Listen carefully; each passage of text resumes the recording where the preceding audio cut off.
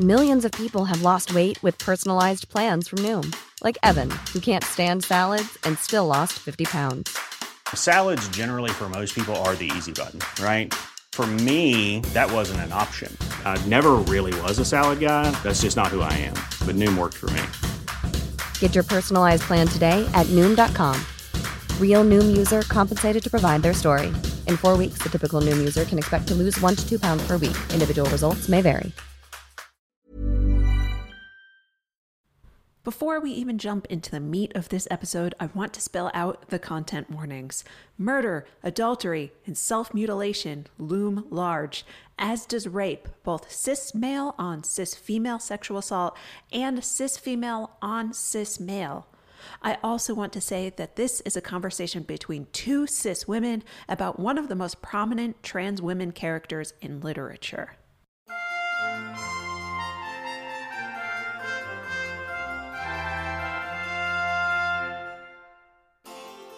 Greetings, Attic Wives, and welcome to Fuckboys of Literature. I'm your host, Emily Edwards. Roberta Muldoon is the third main character in John Irving's 1978 book, The World According to Garp. In my opinion, she is one of the kindest, most genuine, most earnest characters in any book I've ever read for the show. She's also trans. And I just want to go on record to say her transness is not portrayed well. Even though she is not graphically subjected to many of the disgusting tropes that are thrown at trans women. There are no violent moments of trans panic. She herself has many loving and, yes, sexual relationships with cis men who know who she is and her journey. There is no danger of Roberta being fridged. In a book obsessed with mothers, she is easily the best one.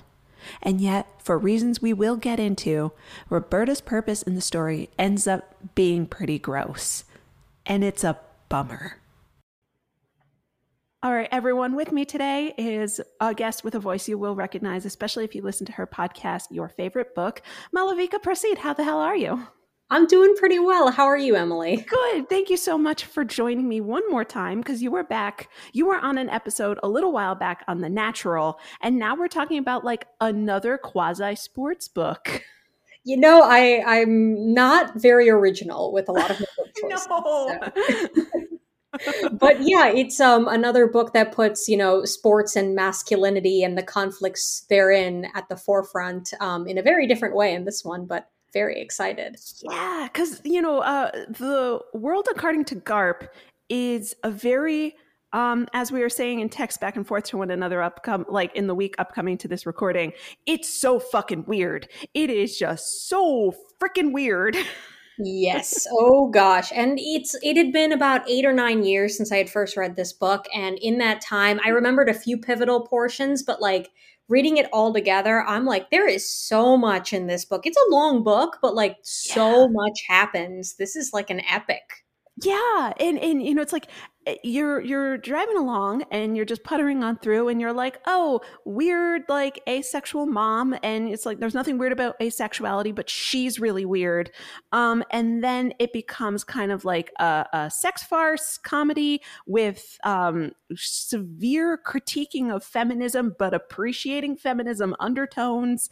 Mm-hmm. And it's just a massively long book full of just butting heads, and I don't feel like it ever really came to an opinion or like a concrete feeling about anything. Yeah, it sort of this book could have started and ended at basically any point because it doesn't come to any natural resolution in terms of its themes or ideas. So like you could have started this book at any point. It makes sense to start with the basically conception of Garp. We start a little before that. And then, after we're like expanding his life, but you could pick anecdotes at random. You could start anywhere you wanted. It's the same book. Yes. No, like until you said it, that had never occurred to me because you are entirely correct. Because like it kind of starts again with like the conception of Garp, which we will have to talk about. But then you're right. It doesn't have to be there. It could be literally anywhere. And again, like, I don't think it changes how you feel about the book at any point. It's just a deeply weird and unsettling book about family with the most fucked up family I have ever read about. It really is like this is a family like to rival all families. Like and it's weird because at the end I do strongly believe that these characters love each other. Like Yeah. and that's the thing usually with these deeply dysfunctional families like they don't love each other the way you do, but there is so much love here. Just no one knows how to express it at all. I would contend that aside from the children, there Mhm. is only one healthy person in all of the world, according to Garp, and that's Roberta Muldoon. I love Roberta. She's Roberta great. knows what she wants, and she's just a she obviously she has her self-esteem issues as she's coming into her own, but yeah, she is the healthiest character in this book by far, definitely. Yeah. Yeah. Like, again, reading this as an adult, because the first time I read it, I was probably about 19 or 20 and I was in college. And I think I just like glommed onto the absurdity of it. But Yes. reading it again as an adult, and you can see like how people are supposed to treat one another in healthy relationships, and none of them are there except for Roberta. I suppose we've gone on long enough that like, could you give us like a really quick like rundown of this, just in case there's one person listening who hasn't read this ridiculous novel? Yeah, so this book, The World According to Garp, it's essentially the life and times of writer T.S. Garp. And the T.S. is literally just T.S., doesn't stand for anything. Fun fact, I know a person in real life who is TS and claimed it didn't stand for anything. And he used to like do that, but we found out it did stand for something. Oh.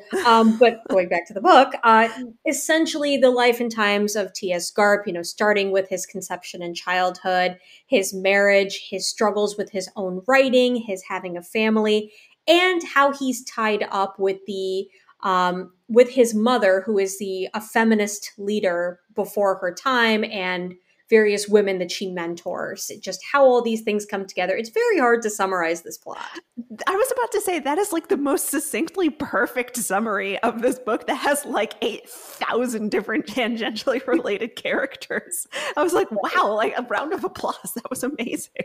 This is one of those books where it's hard to keep all the names straight and hard to keep all the characters straight. There's a lot of different people and moving parts here.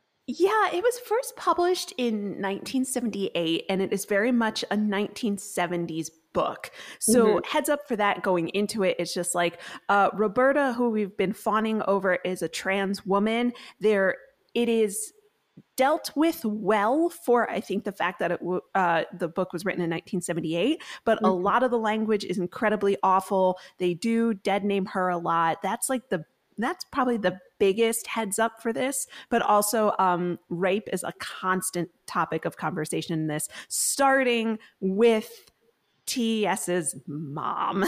Yes, and it's never really addressed after, and it's sort of trivialized compared to the various other instances of rape, but like this is 100% rape.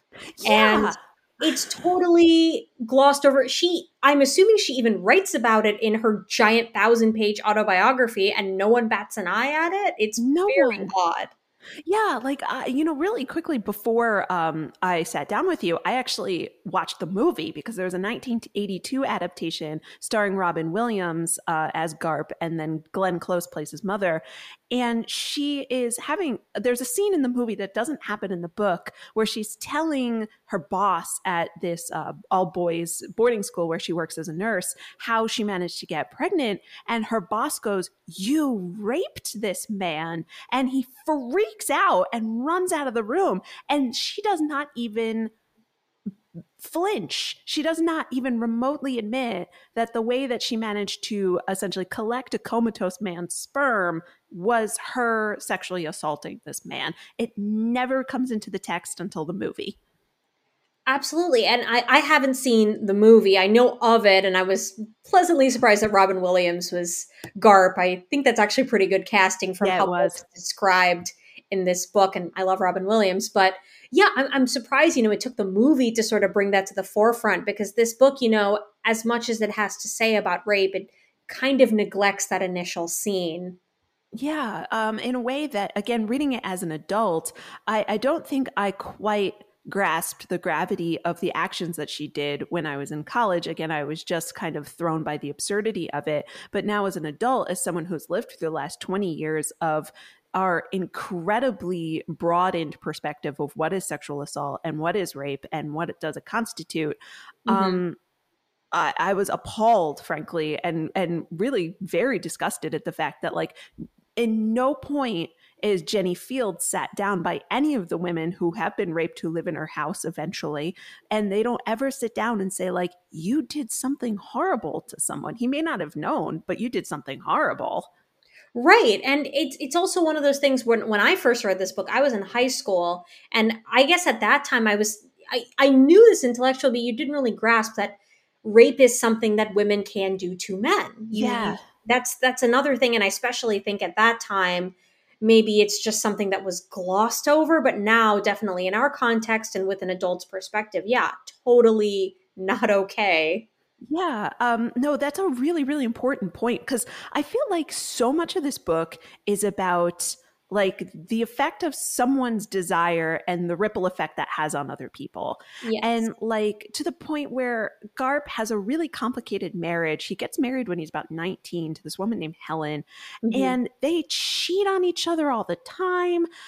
Sometimes it's with permission. Most of the time it's not. It leads to like the complete upending of their family. A kid dies. It's a really horrific thing that just keeps happening.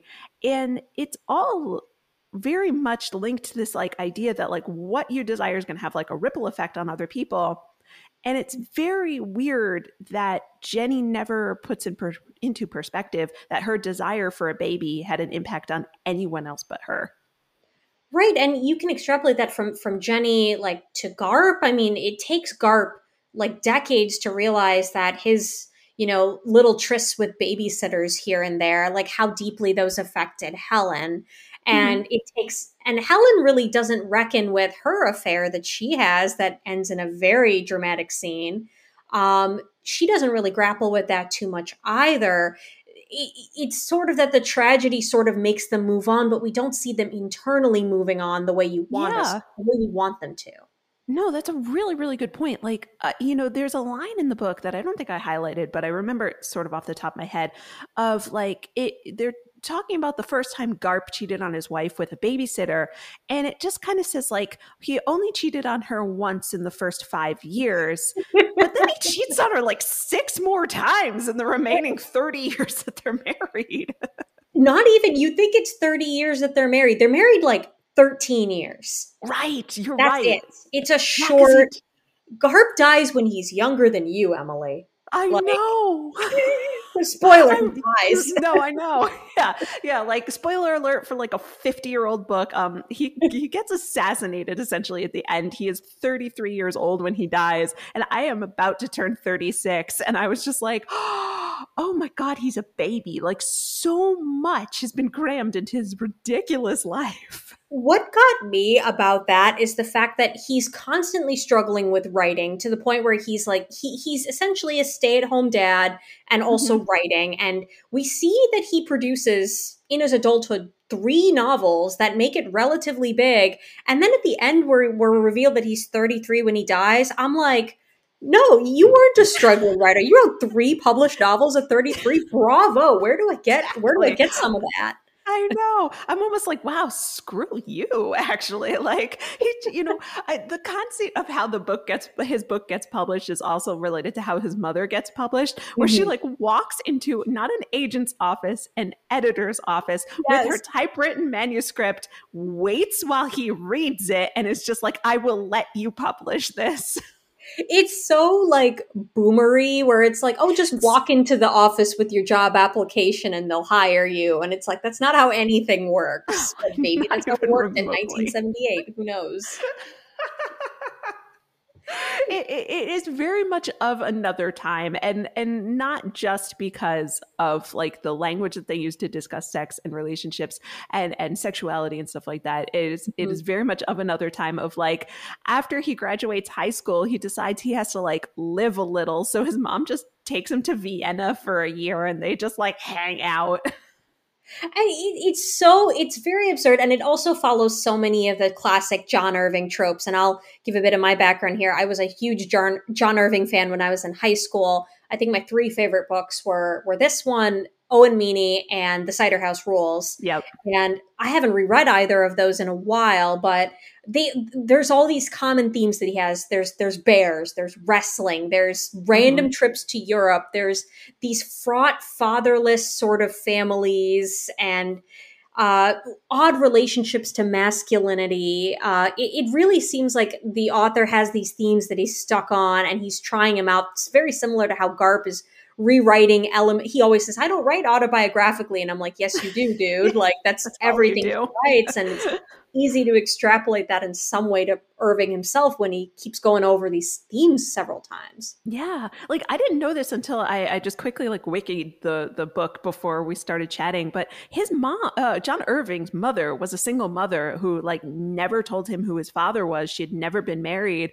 And, he just kind of said to her, "Can I use this for a book?" And she said, "Sure." And then afterwards she was like, "Well, that's not what I expected." If you loved our show, I wanted to tell you about a few of my favorites that you can easily subscribe and listen to. First, of course, find your favorite book. The links are in the show notes. Second, if you're less into books and more into old Hollywood films, try my friend Kristen's show, Ticklish Business.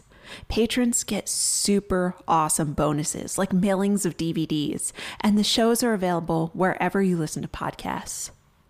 If I don't offer you enough Jane Austen content, try the Ents and Sensibility podcast. They're on a Willoughby tear right now, so you'll get your fill of phenomenal fuckboys there.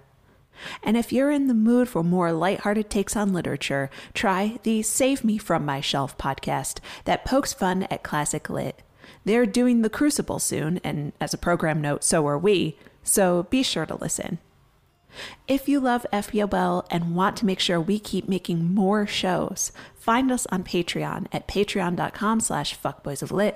But if times are weird, take this moment to text a friend about FBOL and let them know they're missing out on the best podcast on earth. I'm Emily Edwards, and have a good one.